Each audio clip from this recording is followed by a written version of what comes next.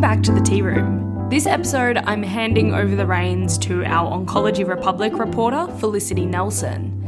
She'll be looking at how radiation therapy for cancer patients has long been known to raise the risk of cardiovascular disease. But now, the field of cardio-oncology is teeming with professionals who are trying to address this problem before patients even commence cancer therapy. And so far, evidence points to there being significant value in having cardiologists involved in cancer treatment, particularly for patients who are undergoing radiation therapy. This episode, Felicity interviews Dr. Daniel Chekik, a cardiologist and the head of cardio-oncology at Genesis Care, on the preventative interventions which should be considered before cancer treatment. Dr. Daniel Chekik, welcome. Thank you, Felicity. Can you tell us a little bit about your background, just so our listeners can get a sense of who you are? Sure, Felicity. So I'm a cardiologist trained in Adelaide, Australia, and also in Oxford in the UK, originally as an electrophysiologist. But in the last 5 or 6 years, I've switched my focus to cardio-oncology, and I'm a certified cardio-oncologist with the International Cardio-Oncology Society. I'm the clinical lead for cardio-oncology services for Genesis Care in Australia, and I'm the Chief Medical Officer for Genesis Care Cardiology in Australia as well. And this field of cardio-oncology, it's a little bit underplayed in Australia, at least, as far as I'm aware. A lot of doctors don't pay a lot of attention to it, and it's kind of a new emerging field. Do you want to give us a little bit, paint a picture about what this field is and how it's coming into doctors' consciousness?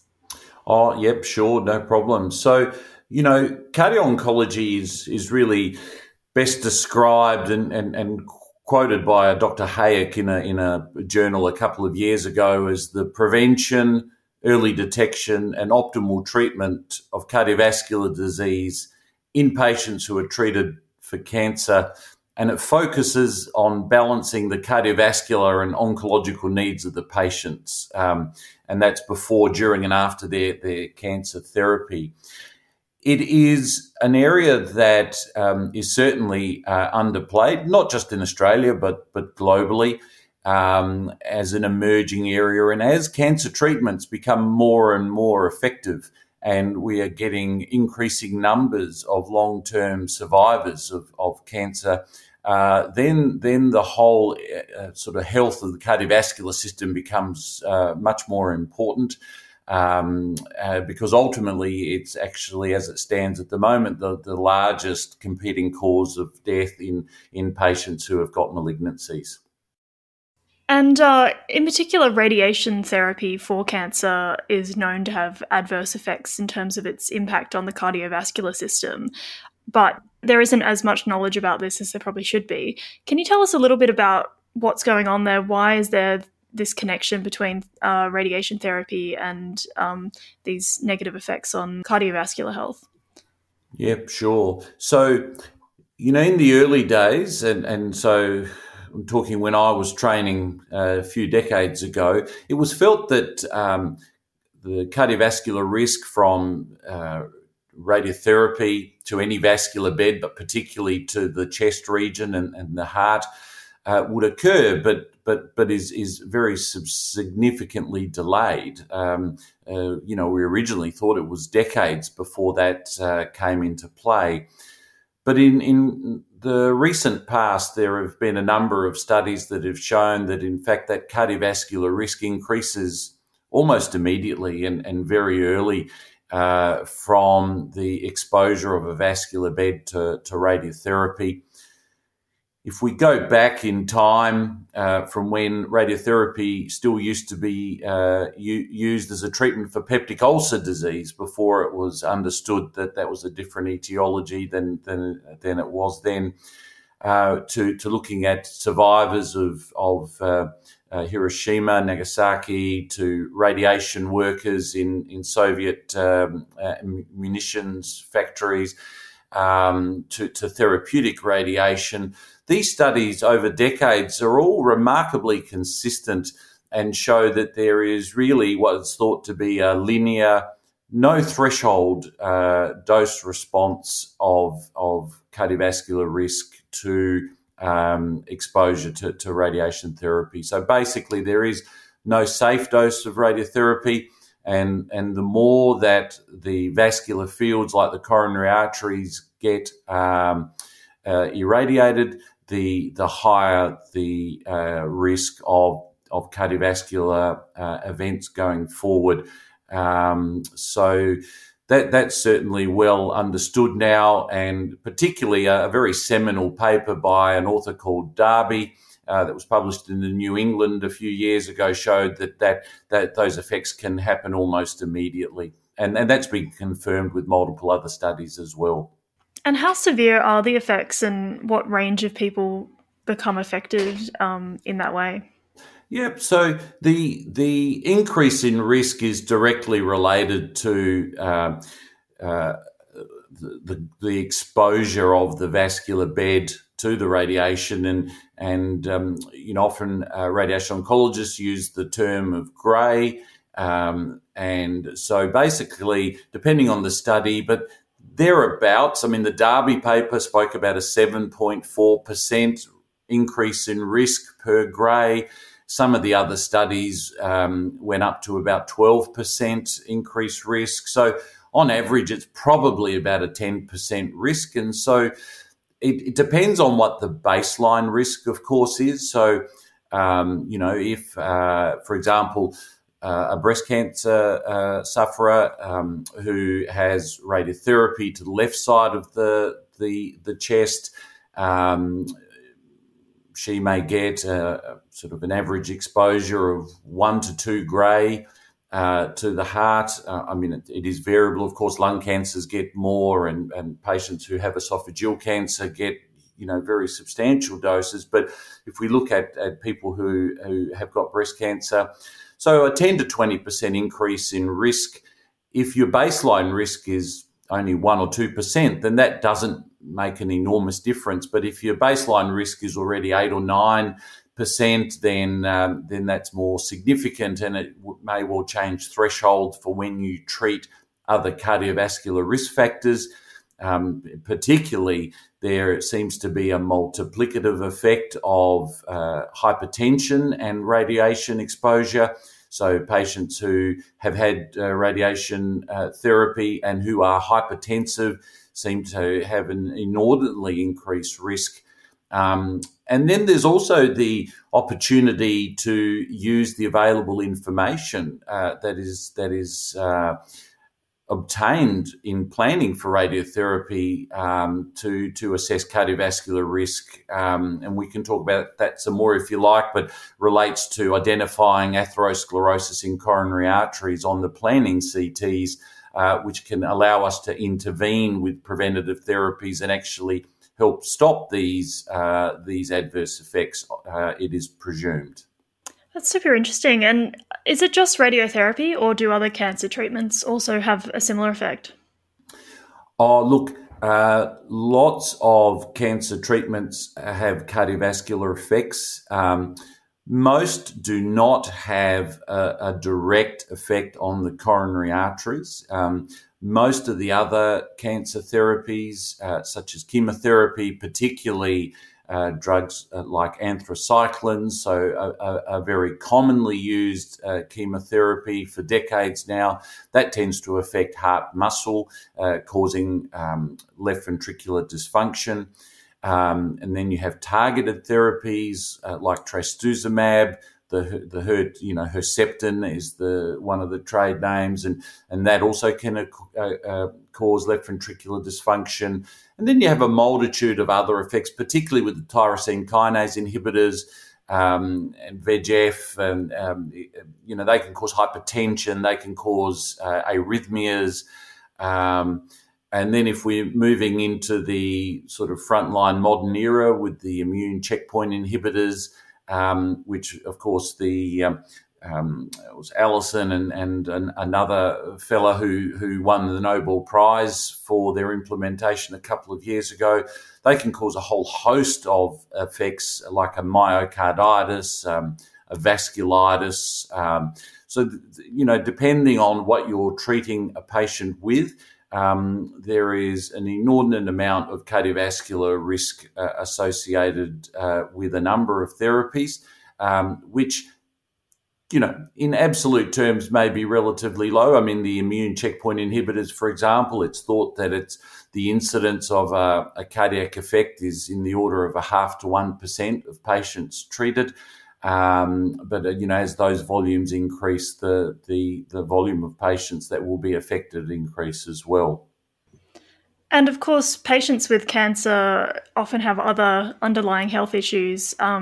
Is there a sort of addition effect with some of these patients where they've arrived, at an appointment with an oncologist already with a lot of various health issues, and then the treatment sort of adds on to that? Yeah, look, absolutely.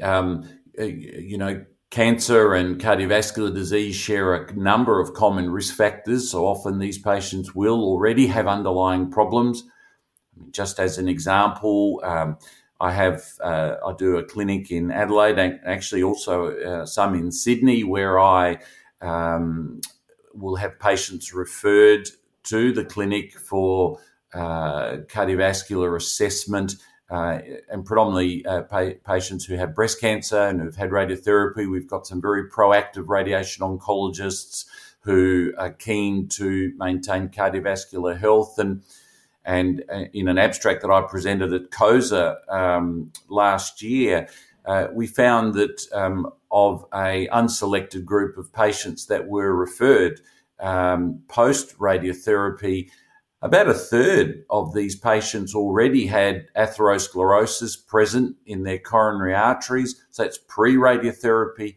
And this was, we were able to detect this by looking at the planning CTs that are done pre-radiotherapy to detect the coronary artery calcification and hence the atherosclerosis.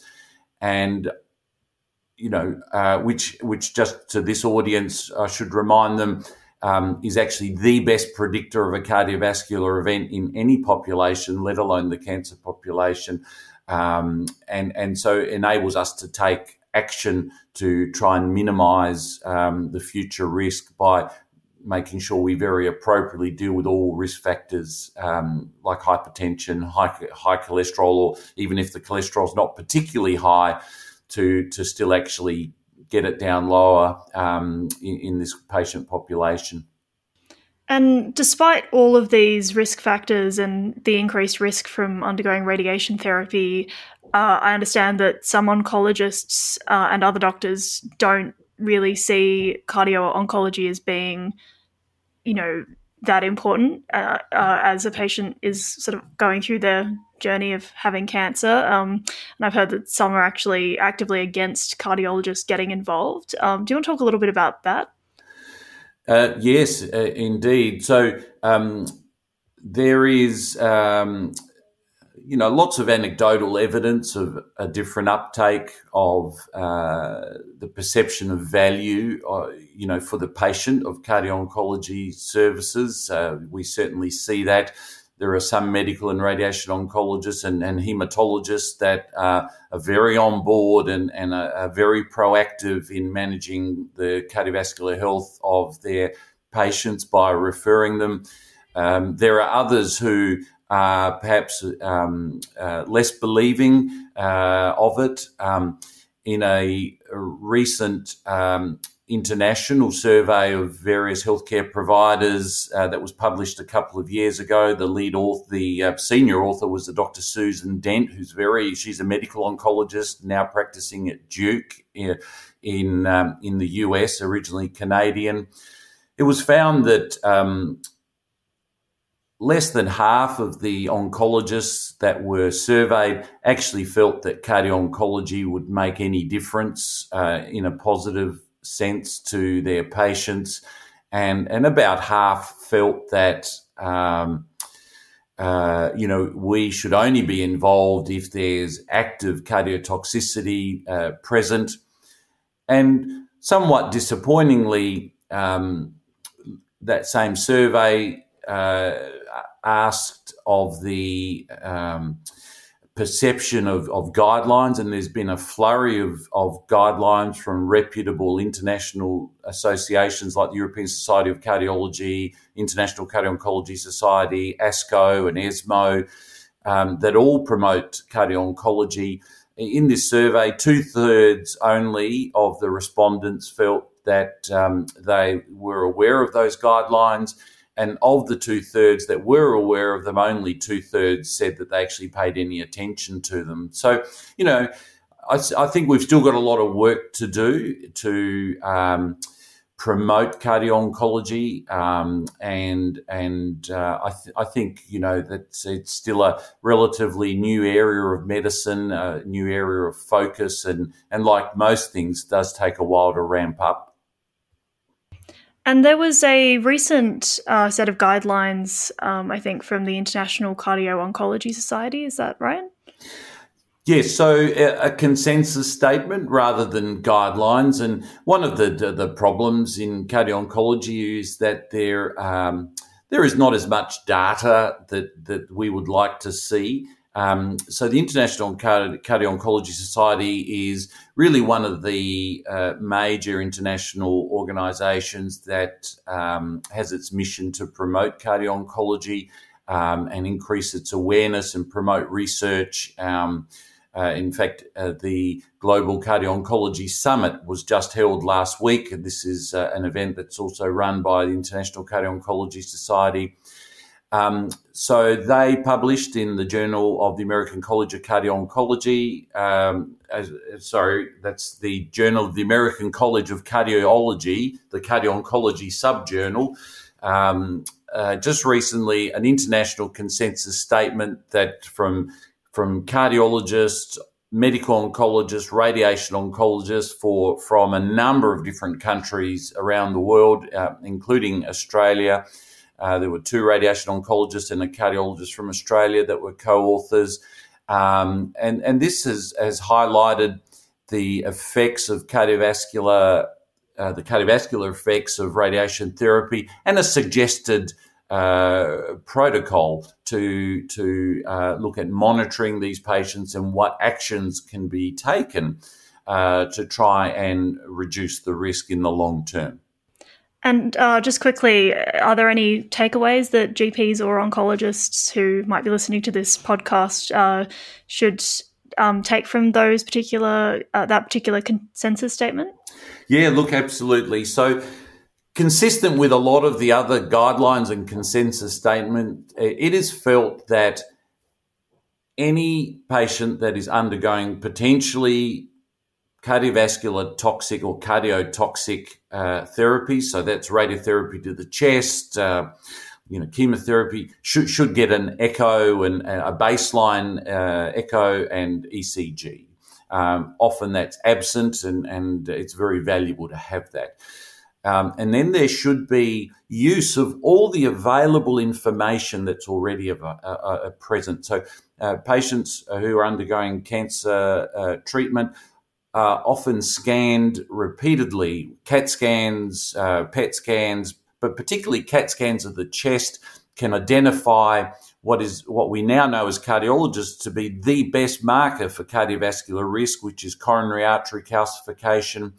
That's often not reported. It's often not looked for, but such an important piece of information for us if they're then going on to have cardiovascular effects from radiotherapy, and that really aggressive management of cardiovascular risk factors, and in patients who have had radiotherapy, depending to which vascular bed's affected, some sort of regular follow-up. And the chest is one of the most common and one of the most relevant, that we feel that reassessment of coronary arteries every 5 years and a repeat echo every 5 years to keep an eye on those structures and then make management adjustments is certainly important. Fantastic. Thank you so much for your time, Dr. Chekik. My pleasure. Thank you for the chat.